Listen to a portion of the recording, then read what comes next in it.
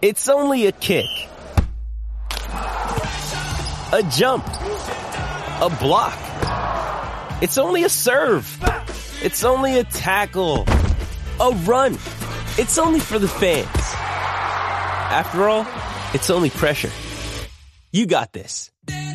Adidas.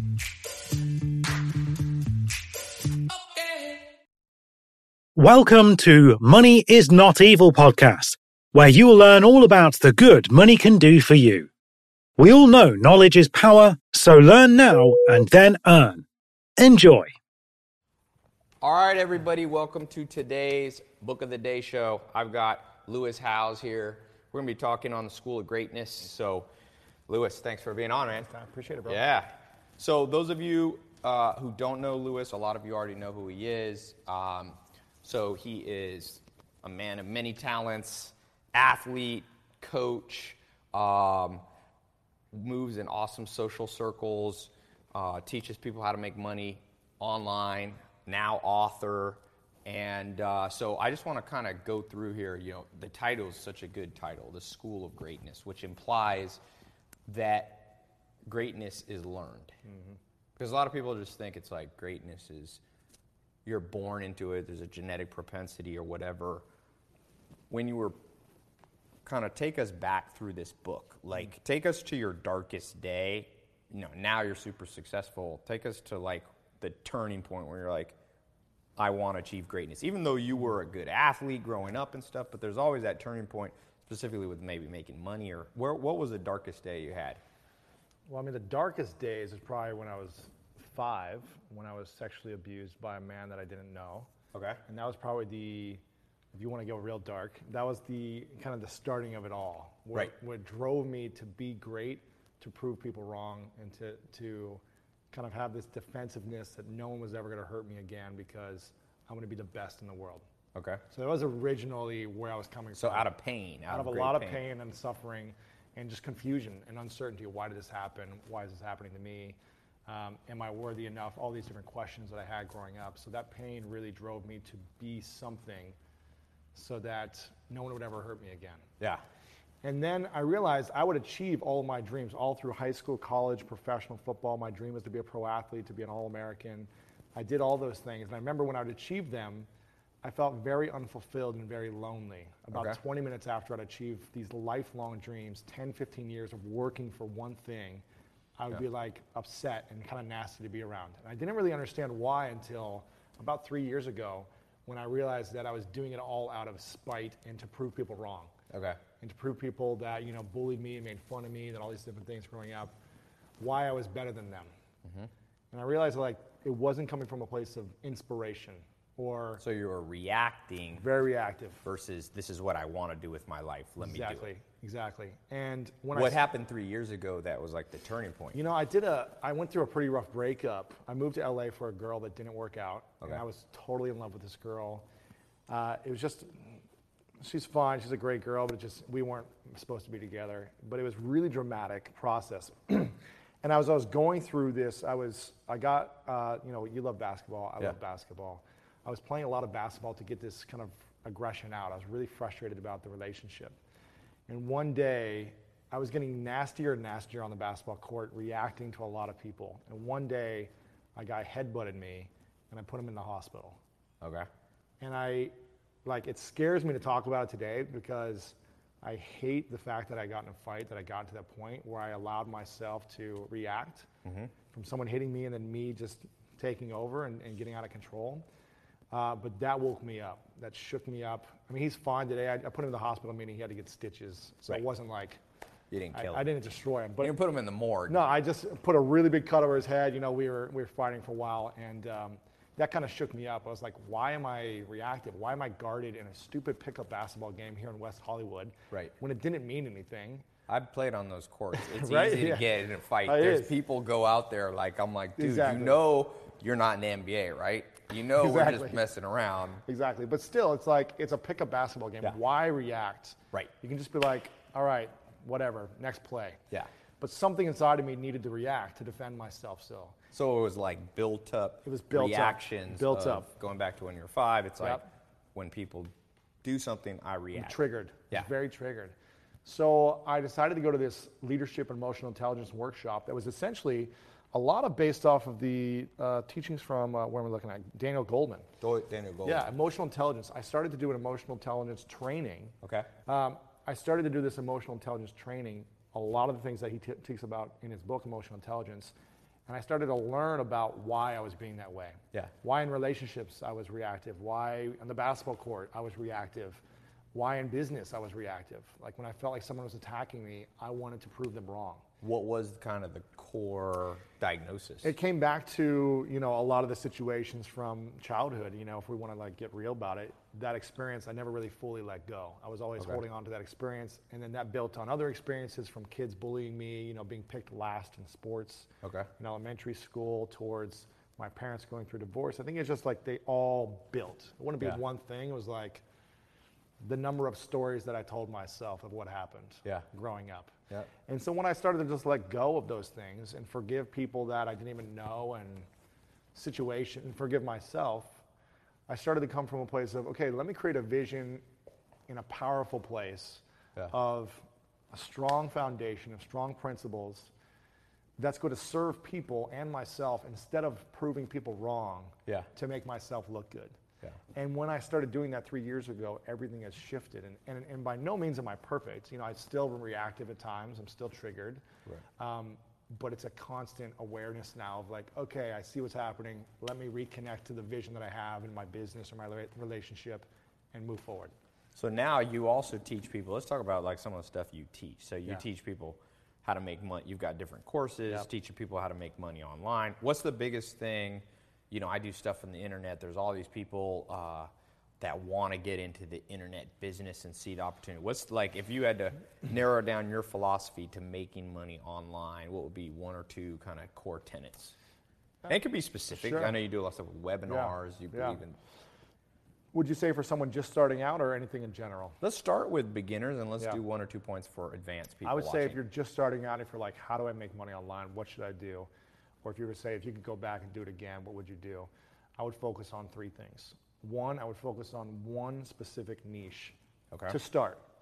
And for me, I used LinkedIn as my catalyst, the tool that I leveraged and spent the most time on. Okay. Now, I dabbled a little bit on the other sites, but I really said, I'm going to know more about LinkedIn than 99% of people. Okay. And I put all my energy into that and then started creating content around that topic. Okay. And putting myself out there. So teaching people how to use LinkedIn and all that kind of stuff. Okay. Yes. So I started with one thing. At the time, this was 2008, there was thousands of people talking about social media in general, being very broad about do these things on Twitter and then use this for Facebook and do this. And they weren't going anywhere. Right. But my business started to really grow because I was focused on the one thing. Yeah. And I became an expert at the one thing. I mean, I knew more about LinkedIn than probably a lot of the people that worked at LinkedIn because of what I was doing with it. And then I wrote a book about it, spoke about it, and just continued to dive in deeper. What's the book's name if people want? The book's called Linked Working. Yeah. Linked Working. So how to use LinkedIn. I need to check that out. That's probably of all the social networks, that's probably my weakest one. You'd probably make more on LinkedIn than anywhere else too, because of the quality of the leads. Something to do, yeah, for sure. Cool. So I learned. That's people ask me why I do these talks. I'm like, I get all the insider information. Exactly. So that'd be the first thing, is to get specific about what you want to teach or create in one specific topic.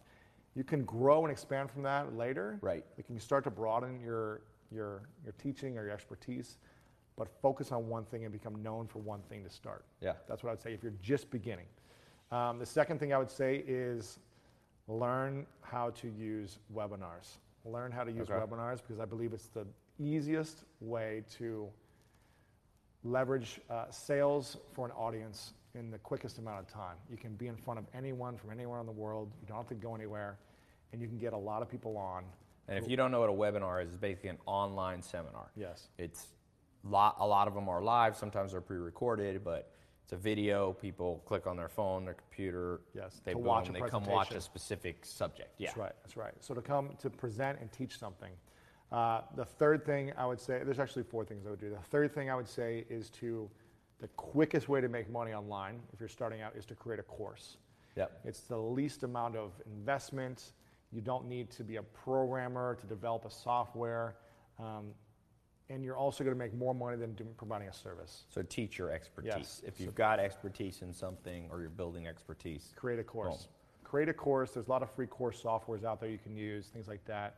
So create a course and then sell the course on webinars. Yeah.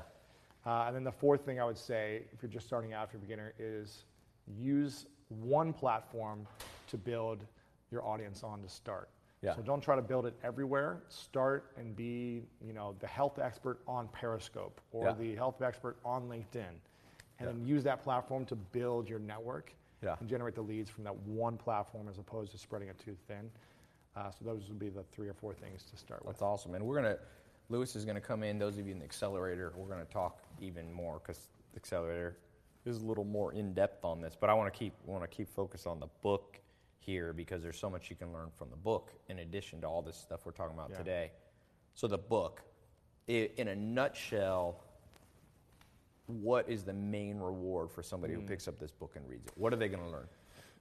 Well, it's a real-world guide to living bigger, loving deeper, and leaving a legacy. And that may seem a little broad, but that's what you're going to learn. You're going to learn about how to take your life to the next level.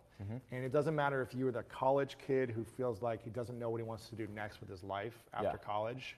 He doesn't know if he should start his own thing, go work for someone, what he wants to do, move out of home, go somewhere. It's for the mom who's got 2 kids and a husband who wants to build something on the side but doesn't know how to do that. Yeah. She doesn't have the confidence. So is it for someone who's more beginners, or does it have something for advanced? Is it a little more focused on one? And it's also for someone who's at the top of their game. Okay. Who feels like they haven't been able to, they're at a plateau, they don't know how to get to the next step. Yeah. So it's for anyone who wants to get to that next step no matter where you're at in life. Yeah. It's for people that are achieving great things. And plateauing is the number one killer of all hopes and dreams. Because usually, tough. it's like losing weight. People lose 5 pounds and they want to lose 20 and they plateau there. It's that last 50 pounds. Got it. I want to read from some of the notes that I took here that I kind of I wrote down. Let's talk about gratitude, because I hear people talking a lot about that, and you in the book talk about express your gratitude. Yes. So a lot of people think of gratitude now as like, you meditate, you think on how great your life is, but you're talking about the expression of it in a form of giving. So what's like some practical things you do in your life? Gratitude and acknowledgement, I think, are cousins or brother and sister. When we express gratitude, we are saying that we are appreciative of what we currently have, as opposed to not appreciative of what we don't have.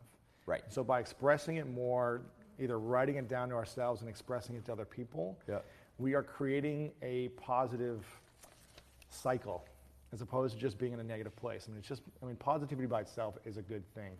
But gratitude can be so powerful because the more you express it, the more things you'll have to be grateful for. Now, what's the fine line between being, overly satisfied and just going and getting stuck at the status quo? But like, I got my job, but I'm grateful for this crappy job. Where's the fine line? Where do you find that? I think we got to have a powerful vision. I have a huge vision to serve 100 million people. I know you've got a huge vision. You want to build billion. You told me last time, and it doesn't excite you. It's not a powerful enough vision unless it makes $100 million. Yeah, or as a potential. As a potential, unless it's a potential to make that. And so for you, because you want to build something that's powerful for you and inspires you, but also is going to impact, with that $100 million, that's going to be a lot of people involved that you're going to serve. And that's probably why you want to have something with that potential, so you can build an empire, a team of people who are going to have better lives, who are going to be working on something fun and cool and exciting for them as well. Yeah. It's not just about money for you by yourself. That wouldn't be fulfilling. Right. So it starts with a powerful vision. That's why the first chapter speaks into getting clear on your vision. And for the mom who's got 2 kids, or the 25-year-old who's got the job, you can still just build something on the side. It's scary enough to leave or do something on the side that you don't know what you're doing. It's still scary enough. And a powerful enough vision to get started. With every success, I think you're going to have bigger and bigger visions because you're not going to be fully fulfilled from something small. Right. The human brain has this 25 cognitive biases. One of them, we have this contrast bias. So the second you achieve this, and some of it's healthy and some's unhealthy. As long as you control it, it keeps you motivated. But the flip side is you also have to go, this is the moment I have now, even though I'm building towards something bigger. Yes. Enjoy the moment you have. Yeah, and that's why you want to be grateful for every moment. You know, when I achieved my All-American status in football and the decathlon, I wasn't really grateful. I was like, what's next? Yeah. I wasn't happy about it. So you didn't take that time to enjoy it at all. I was like, this sucks. You know, I was like, 15 years for this. Yeah. What's next? And I think that's just not the best way to live life. It's not a healthy way to live. Yeah. So if I would have wished I would have been like, I'm so blessed and grateful that the last 10, 15 years of hard work paid off. Yeah. Like, man, let me enjoy this moment for a minute and express the gratitude to my coach and to my parents for the hard work that they sacrificed. Yeah. And take a moment for that. Yeah. And then reevaluate and ask myself, okay, what's the next season of my life? I look at life like a sport. And in sports, you can't play in the playoffs every week. Yeah. For a full year. You'd be exhausted. It takes an off season to get you ready for the preseason. The preseason to get you ready for the season for the playoffs. And then you reevaluate. You recover. You reflect.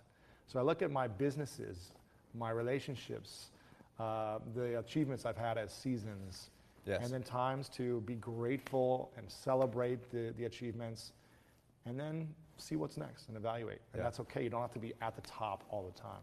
Yeah, Joel Salatin, my first kind of mentor, was a farmer, and he said, you've got winter, and that's the time when it's dark, but you take that time to research. Then you have the spring. That's when you plant a lot of seeds, AKA experiment with different things. Some of you watching, you're in winter, things look dark. This is when you got to get a lot of knowledge. Spring is when you test different things. Summer is just pure hard work.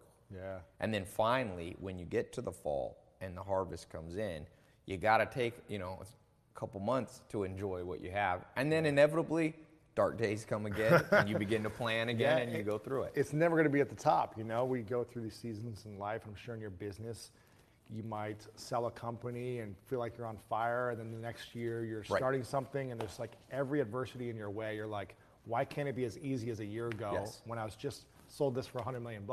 Why can't this thing be there right now? Yeah. Because everything has a process and a flow. Yes. And we're in the fall right now. Yep. I'm about to harvest with my book coming out. Right.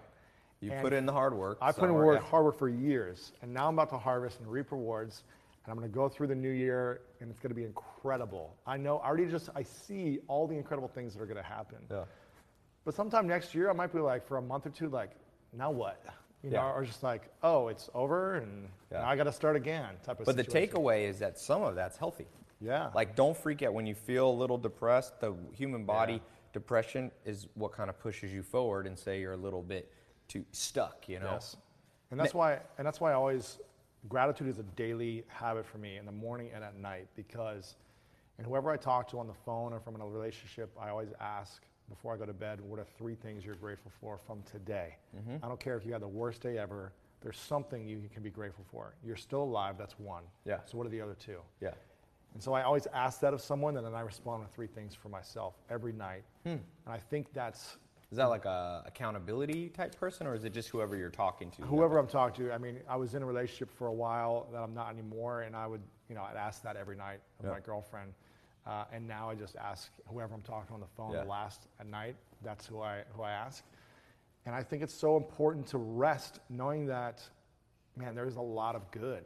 Even if I'm in that off season, or even if I'm in that breakup, or even if I lost my job, like still there's something to be grateful for. Yeah. I think that's the importance of like understanding that you're going to go through these seasons, that life is the journey. Yeah.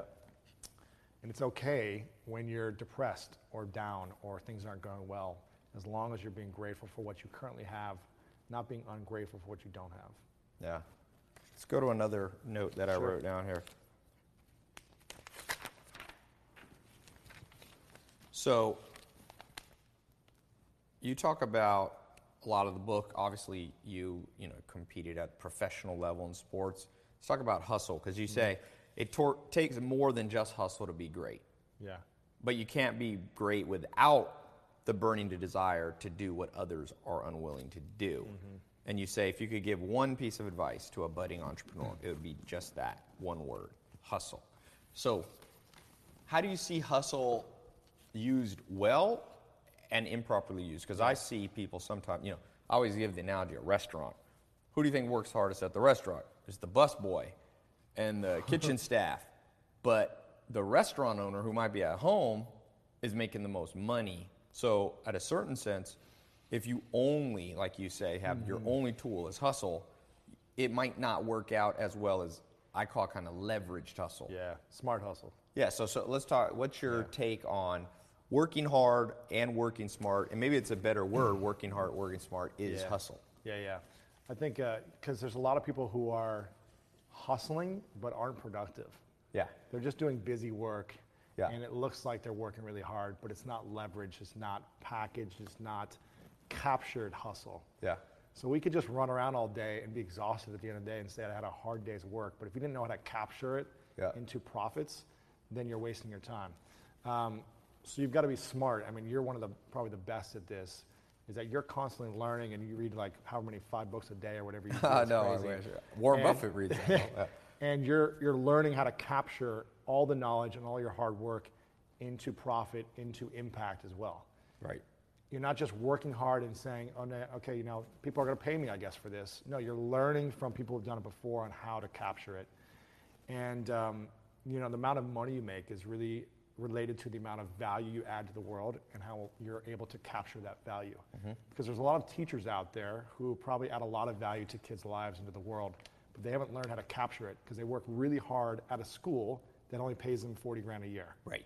So they haven't learned how to think outside the box and use their teaching like someone like me and you would do online to generate millions. Right. Right? We learn the new tools. We learn the new ways that how we can capture and leverage the hustle. So staying kind of on the cutting edge. That's it, yeah. Figuring out new things, getting out of the system.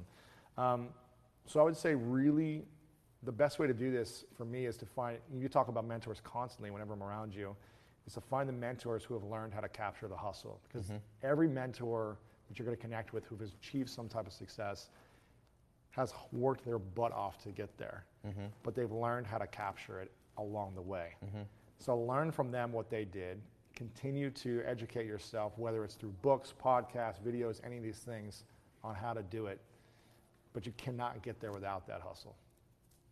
So as we kind of wrap up here, mentors that made the biggest difference in your life, whether they helped you in the book or helped you in sports or helped you in business, who have been a few kind of...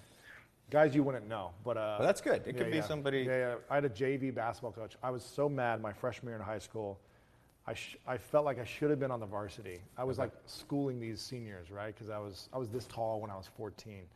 And I felt like I should have been on the varsity, but I made the JV team. They said, we want you to really get a year under your belt before you're on the varsity.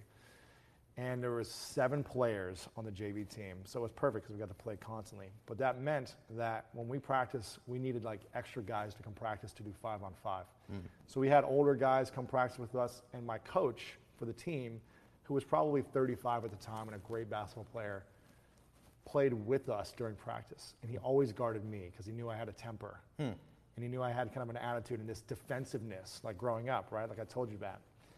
He would guard me and elbow me and just like stick it to me, but he also just taught me great lessons about how to rise above it in the game and how to not let people get you back when it matters. You know, I wish I would have remembered it when I was in the basketball court here in West Hollywood. But when it really matters, he was like, you cannot let these players get in your head, otherwise the refs are going to foul out every time. And you can never be great if you do that. And so he really taught me how to overcome any emotions I had when it really mattered, to rise above and to handle when anyone was attacking me, because he knew that was my trigger. So he was a great mentor in that respect. And then when I got injured playing football, I had 3 key mentors that helped me in professional speaking and writing books and in online branding and packaging. And they were incredible in giving me the tools early on and the wisdom for doing everything that I've done now. It was kind of the And catalyst. they cut the learning curve for you. People always ask me why you didn't want mentors. I'm like, well, you can learn on your own. It just takes an extra decade. Here's what it did, though. It cut the learning curve because they challenged me. They all gave me a challenge.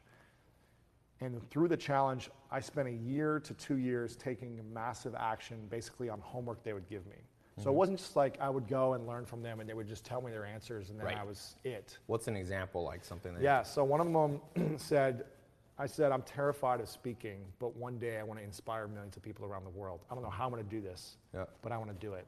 He said, you've got to learn how to effectively communicate in front of a large audience. Okay. If you want to move people with your message, you're going to have to be able to do it on stage at some point. And what you're going to need to do for the next year is go to Toastmasters. This guy was a professional speaker. He was getting paid to speak. He said, you need to go to Toastmasters every week and stand up every week and present and just practice and hone your craft of overcoming your fear. I couldn't stand in front of 5 people at that time. I was terrified. And every week I went for a year, from writing my speech out word for word and looking down the entire time, not being able to look up anyone, to at the end of the year having no notes, in front of the podium, full confidence to be able to present with effective communication. But I took the challenge, the homework, and I ran with it every week and then came back and told them the results. I filmed myself, I would watch it, analyze it. I was doing a lot of work and hustling to get to a place a year later. So it's not just like I learned this theory and he told me some things and then I read the book about public speaking. It's like I lived it for a year. I became it. And that's the difference maker. Yeah, that's awesome. Toastmasters, by the way, for those of you watching, it's a cool thing. It's a little local. Yeah. They have them local all over. You can learn to. It's like $50 a year, something like that, Now, if people want to, so I've read the book. You need to read the book. And this is I had the free copy. You're one of the first people who has the. Oh, really? I just got these last week. Nice.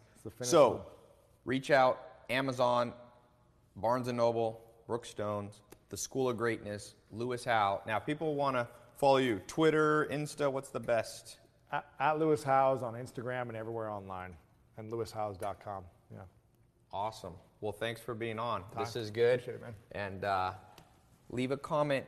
Number one thing, leave a comment on what's an example in your own life where you haven't yet put into practice something that you learned from a mentor. Because like Lewis said, it's not just learning.